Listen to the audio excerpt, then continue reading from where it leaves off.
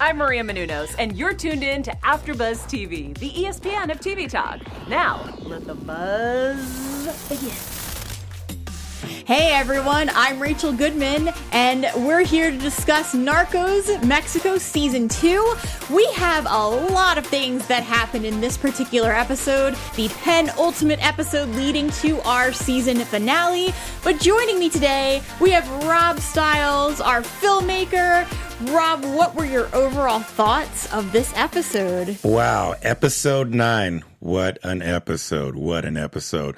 I do love the twists and the turns, and I do love that, Felix is still getting away by the skin of his teeth.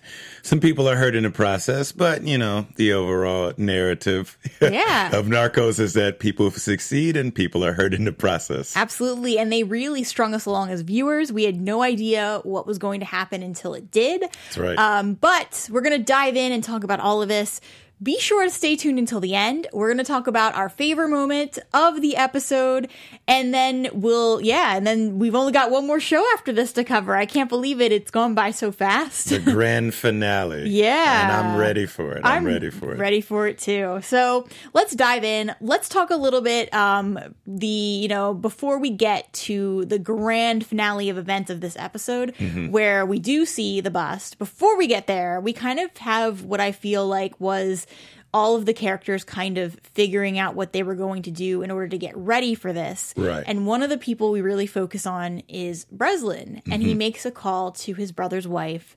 And we get this very heartfelt scene where we find out she's going to get rid of the house and move. Yes. How did you feel about this? Well, with the house thing, that is very heartfelt. But one thing that's also heartfelt is how we get to see, Breslin interacting with his last little bit of family that he has. His brother is gone. Yeah. So so his sister-in-law and his nephew, that's it. And once they're gone, Breslin is all alone. And I love how, Breslin will be all alone. And I love how he's, fighting to keep that. I mean, he's not fighting, but you can see that he doesn't want it to go away. Yeah. And he already knows before we see what ends up happening. I feel like he already knew he was losing everything. And not just his career, which we'll see, but now at this moment, he recognizes that he's losing whatever was left of his brother.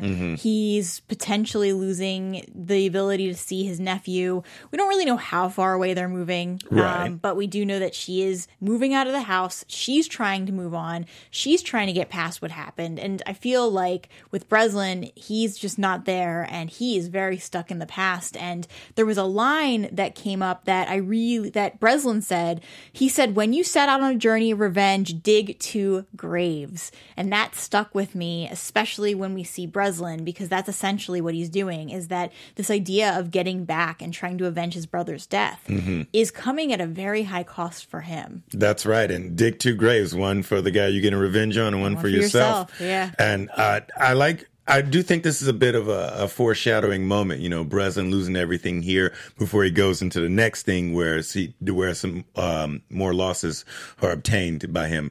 And it's another thing too, often in media, when we see in movies and television shows, we see, the hero. When the hero leaves home and he's going off into a war or some kind of fight, there is some kind of disconnect, that you have to unplug away from home to plug into the new frontier that you're going to face in the future. And I think him leaving, his brother leaving and his sister-in-law and his nephew being taken out of his life, in a bittersweet way, it's something being taken off of his shoulders, because what he's going into next is way more important for him physically than what he was going through with the family. Yeah. And the other thing I want to mention is it wasn't just the house either. He found out that she was giving away his brother's things too. Yes. And that, I almost feel like that was worse than the house. And because for him, for Walt, it's like he's trying to remember his brother, and he's not in the same place. Like his sister-in-law even recognizes this, that he's not trying to move forward the way that she is. And so we kind of feel like, one, it set it up so that it left a pit in my stomach seeing this moment.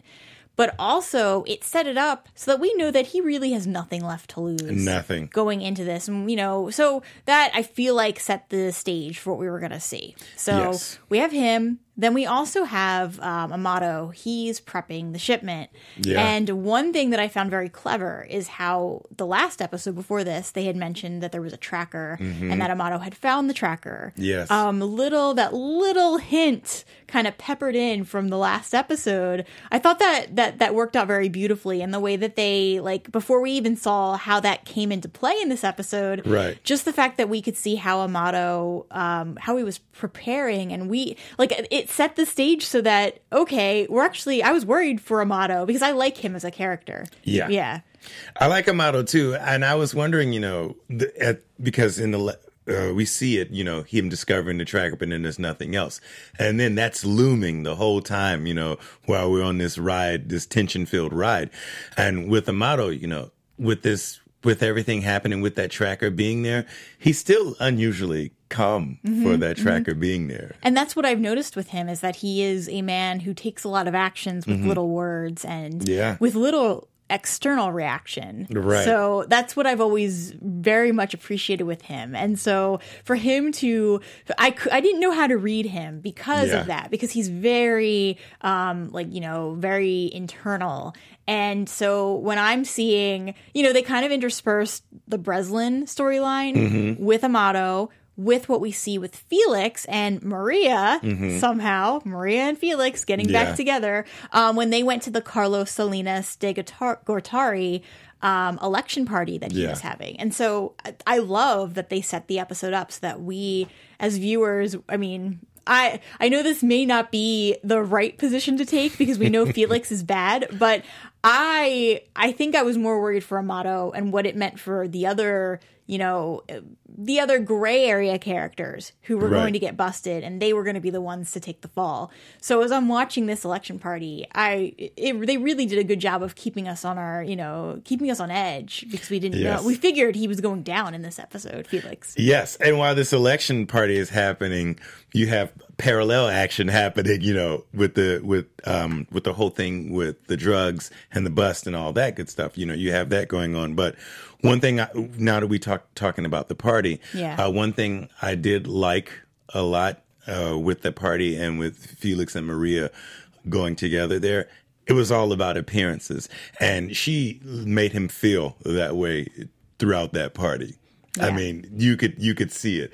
And just with everybody around, seeing those two together, this guy is a drug dealer. Everybody in this election party knows it. But once again, it's all about appearances. He has to have this appearance because he is now a friend of theirs. Yeah, absolutely. And that's the interesting thing, is that this party is supporting Felix and supporting the drug industry as if it is an acceptable form of commerce.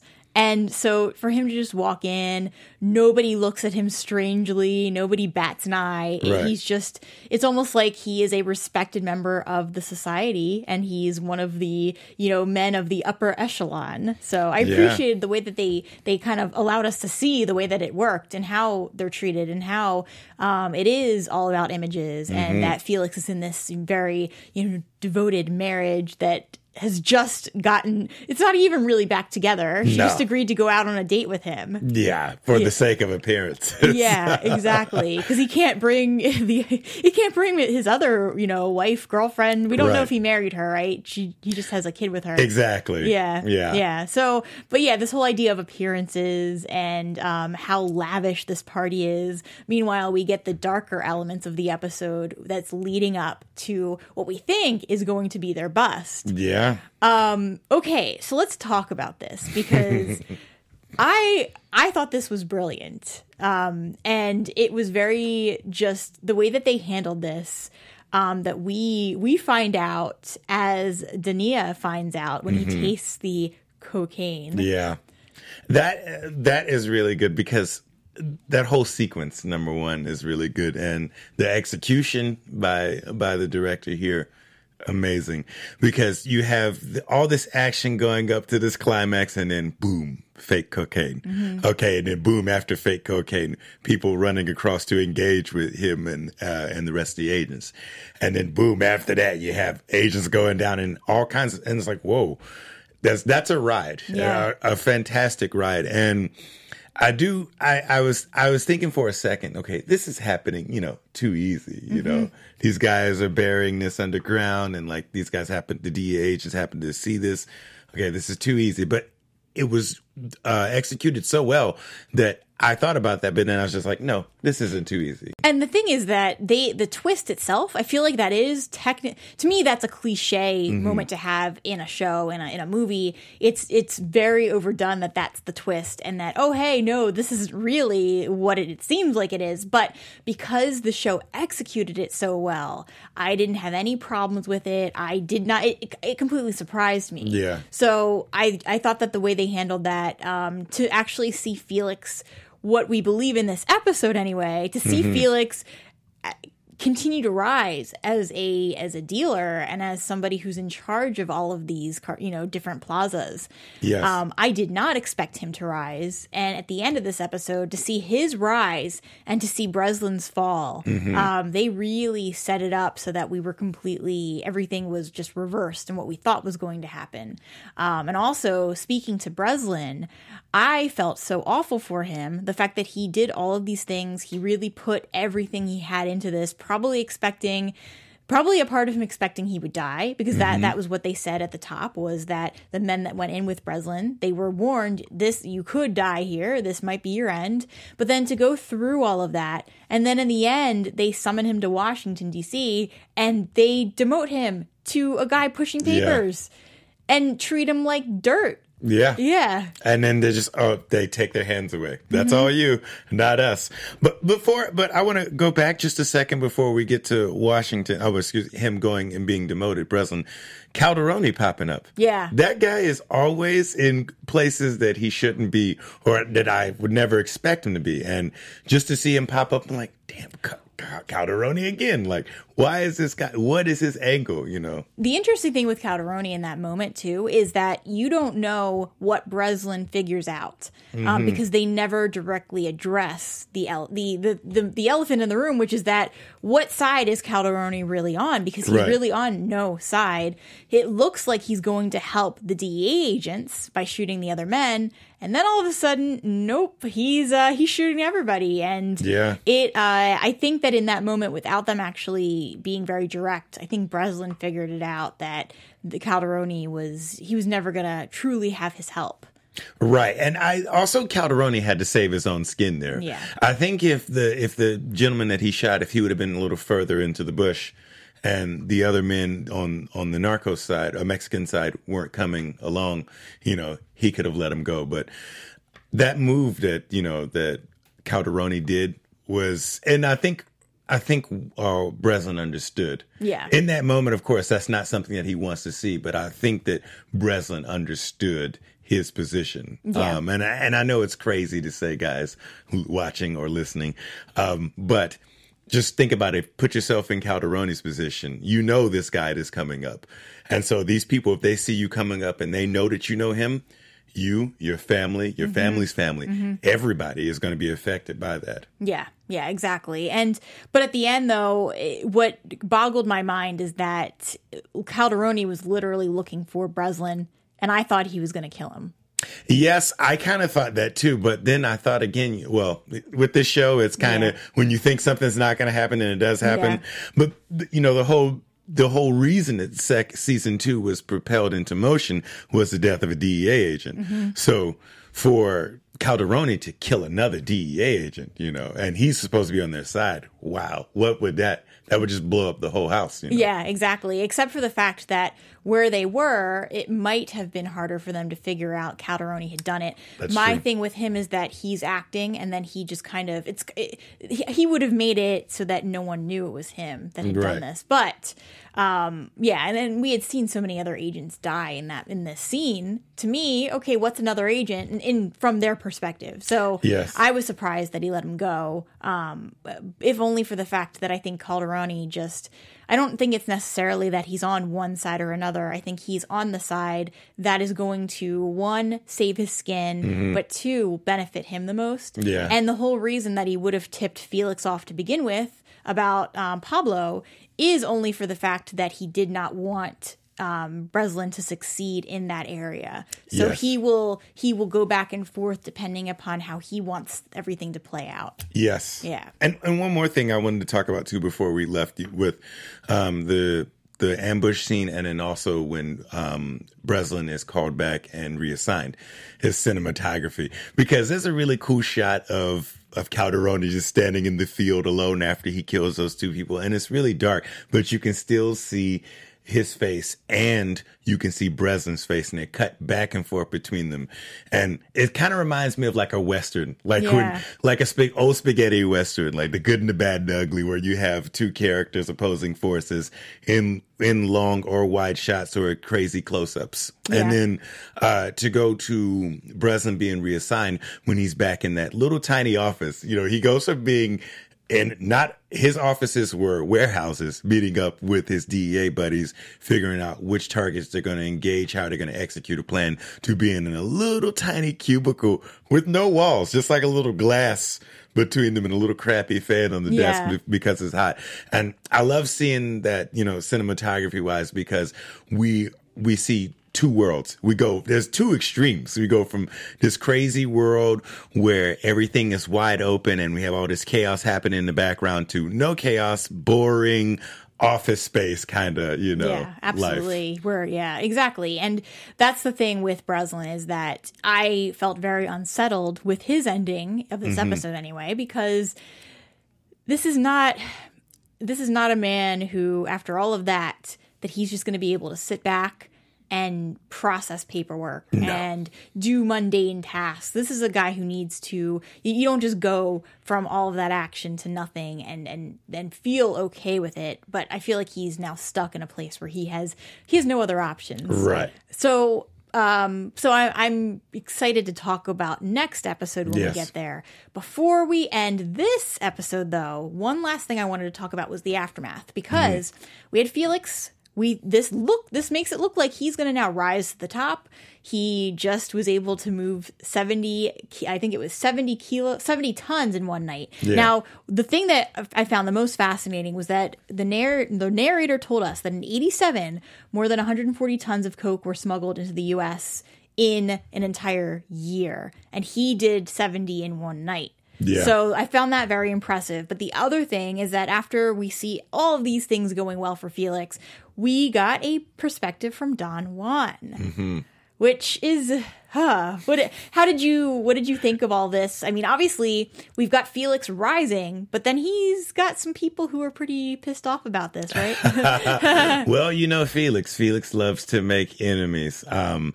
He's the equivalent of, you know, in earlier episodes, I was talking about Breslin shaking trees and seeing what falls out. Felix is doing the same thing, but Felix, what he's trying to shake out of the trees is food that he can gather and bring home to his group of plazas.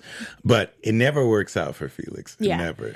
And that's the thing, is that with Don Juan, it was just a little tiny glimpse at the end of this episode, but it was enough to foreshadow what we're going to see in episode 10. And I found that very, very interesting, the way they kind of planted that in, because otherwise this would seem like, yay, victory for Felix. He's now at the top. Oh no, Don Juan's there to remind us that he's got a lot of people on the other side trying to bring him down. Yes. So with the time that we have left, why don't we talk about our favorite moments of this episode of Narcos Mexico? So, Rob, what was your favorite moment? Okay, so my favorite moment is, of course, the twist with the fake Coke and then the ambush. I thought it was executed fantastically. And I do love the ride that it takes you on. It takes you up this roller coaster and then boom, it takes you down. And when it does, the results are just, really just hurtful. I mean, for me, I felt really bad for Breslin for that to not all work out. But once again, I do love the twist, because Amado is the reason why that twist happened. And it's like, he hangs, he's been around Felix and Acosta, and he's taken the best tools from both of them. And now Acosta is now the one to watch. Yeah. Okay, so my favorite moment, and I love the music, by the way. Yes. My favorite moment would have to be, I have a couple, but Okay. I did enjoy the aesthetics of the party that that Felix and Maria attended. I also loved the moment where Calderoni takes the gun and points it at Breslin's head, because it just really, I mean, obviously that's such a, that's a very morbid moment to enjoy. Right. But I loved the change in power, and I think that's one of the reasons I love this show so much, is because we get to see these characters, we get to see things play out and flip, and we get to see, people like Breslin or Felix, we get to see them kind of rise sometimes, but then we also get to see them fall too, and with Breslin, it's like, okay, this is the beginning of his, not end, but the beginning of his descent back into normalcy. Yes. Yeah, so thank you for tuning in for this episode. Rob, where can everybody find you? You all can find me on Instagram at Rob Stilo. That's STEELO. And I'm Rachel Goodman. You can find me on Twitter at Rach Goodman. Until next time, we will talk to you later. We've got one more episode to cover, and that's episode 10, the finale. Bye, everybody. Our founder, Kevin Undergaro, and me, Maria Menounos, would like to thank you for tuning in to AfterBuzz TV. Remember, we're not just the first, we're the biggest in the world, and we're the only destination for all your favorite TV shows. Whatever you crave, we've got it. So go to AfterBuzzTV.com and check out our lineup. Buzz you later. The views expressed herein are those of the hosts only and do not necessarily reflect the views of AfterBuzz TV or its owners or principals.